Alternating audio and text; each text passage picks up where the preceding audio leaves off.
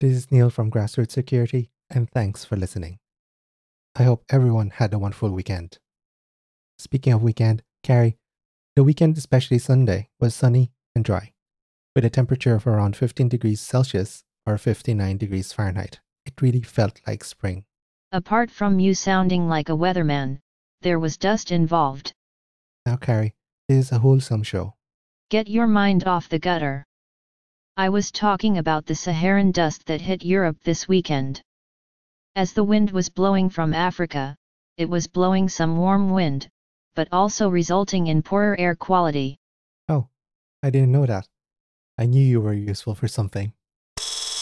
As usual with the disclaimer, the opinions here are my own, and relying on any information from this podcast is at your own risk. Now on with the show. During the weekend, I was thinking of different things that users could do to protect themselves against malicious cyber threats like ransomware. And I think we'll tackle one of them today. So what did you come up with? One of the best ways I've found to protect users and organizations from accessing malicious sites is through using a domain name system or DNS server that prevents users from resolving those names. As a background, think of DNS as your phone book or address book. Let's say you want to go to your closest grocery store.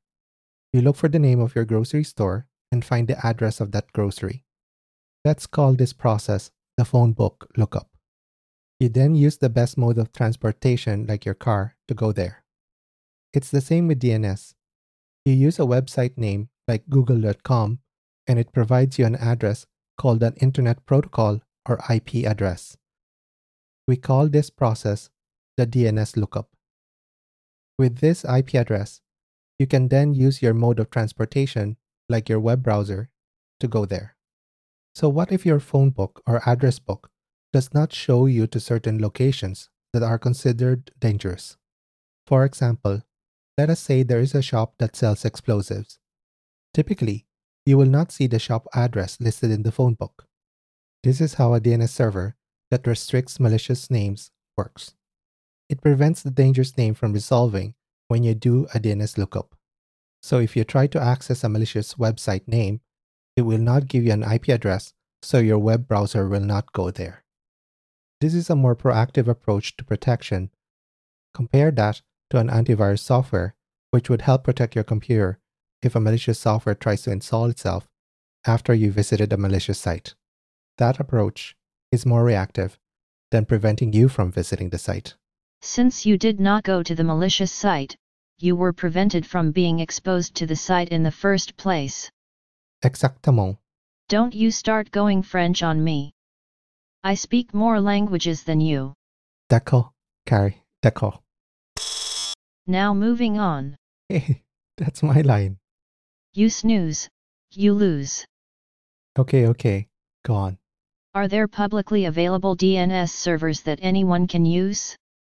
For those interested, I'll list down some of the publicly available DNS servers that have some form of security protection. The list is not going to be complete and will only include sites that I understand to have some form of security filtering.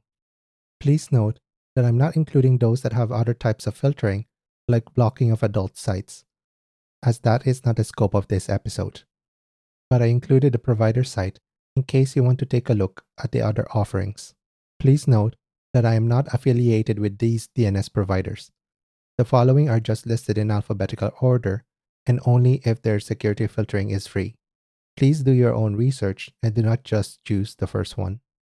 The first one is AdGuard DNS, which is a free privacy-oriented DNS resolution system that blocks tracking, ads, and phishing. The company itself has existed since 2009. The second one is Clean Browsing, which is a company that was started with the mission of providing kids a safe way to be safe online. The company was founded by Daniel Sid and Tony Perez. An interesting side note is that Daniel developed OSEC, which was a free host intrusion detection system before it got acquired by Trend Micro. The third one is Cloudflare. Note that their default 1.1.1 does not do filtering, which is why I would recommend 1.1.1.2. It is also one of the largest and fastest networks. Fourth is Newstar. VeriSign transferred its public DNS to Neustar back in 2020.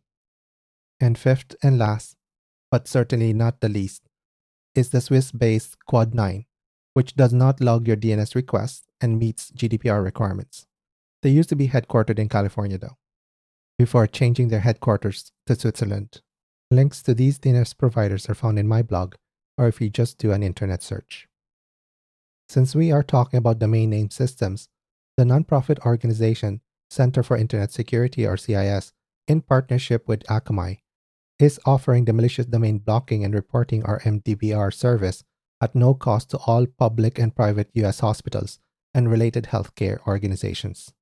It operates similarly to the publicly available DNS service that I mentioned earlier, wherein each DNS lookup will be compared to a list of known and suspected malicious domains, and attempts to access those domains will be blocked. Is there a difference? Yes, there is. The DNS lookups will be logged. The logged data will be provided by Akamai to CIS's Security Operations Center, or SOC. The SOC will then use this data to perform detailed analysis and aggregate reporting for the benefit of the hospital community, as well as organization-specific reporting and intelligence services. And if circumstances require, remediation assistance is provided for each organization that implements the service.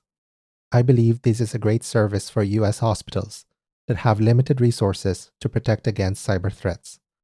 Yes, some hospitals are better funded than others, but remember that healthcare in the US is expensive for a reason.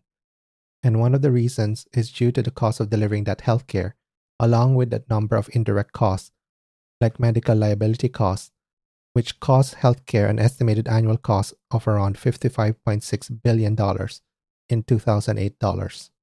And that's it. I hope this has been useful. Till then, Slán go fóill. Paalam. Carrie, you need to brush up on your Filipino. Take care and keep safe.